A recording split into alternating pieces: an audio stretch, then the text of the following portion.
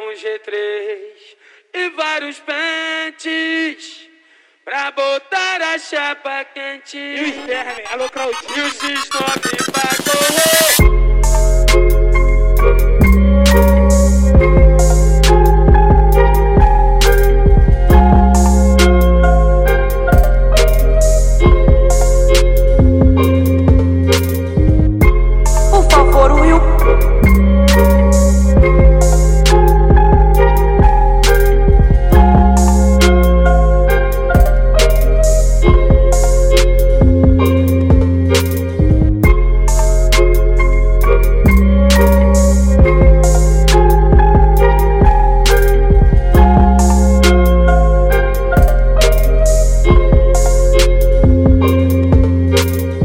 São bandidos, né, Genilson?